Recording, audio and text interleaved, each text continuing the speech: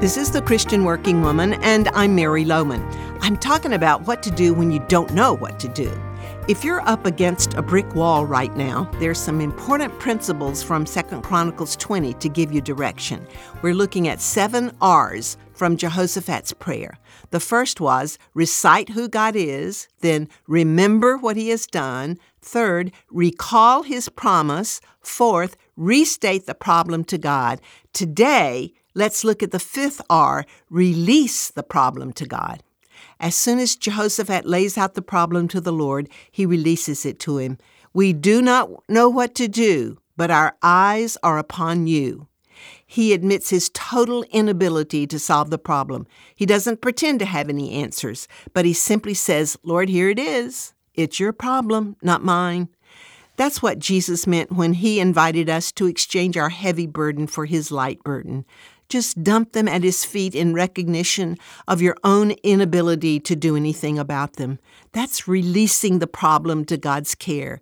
It is evidence that you trust him. And then the 6th R, rejoice in God's salvation. After his prayer, a prophet rose up and said, do not be afraid or discouraged because of this vast army, for the battle is not yours, but God's. Go out to face them tomorrow, and the Lord will be with you. That word of encouragement did not come until Jehoshaphat had released it to God. When you and I keep holding on, complaining and worrying and trying to fix things ourselves, we just hold back God's plan. He's waiting to see your act of faith, which must come even before the deliverance.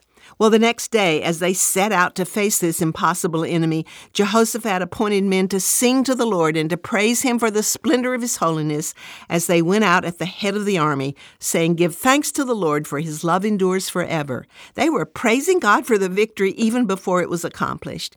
And when they reached the battlefield, all they found were dead bodies lying on the ground. The enemies became confused and killed each other.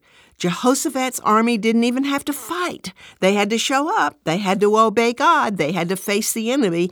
They had to claim the victory in advance. But once they got there, the fight was over. Whatever you're facing today, remember these R's, and then tomorrow I'll give you the final one. We have put these in a special reminder for you, and we'd love for you to have it.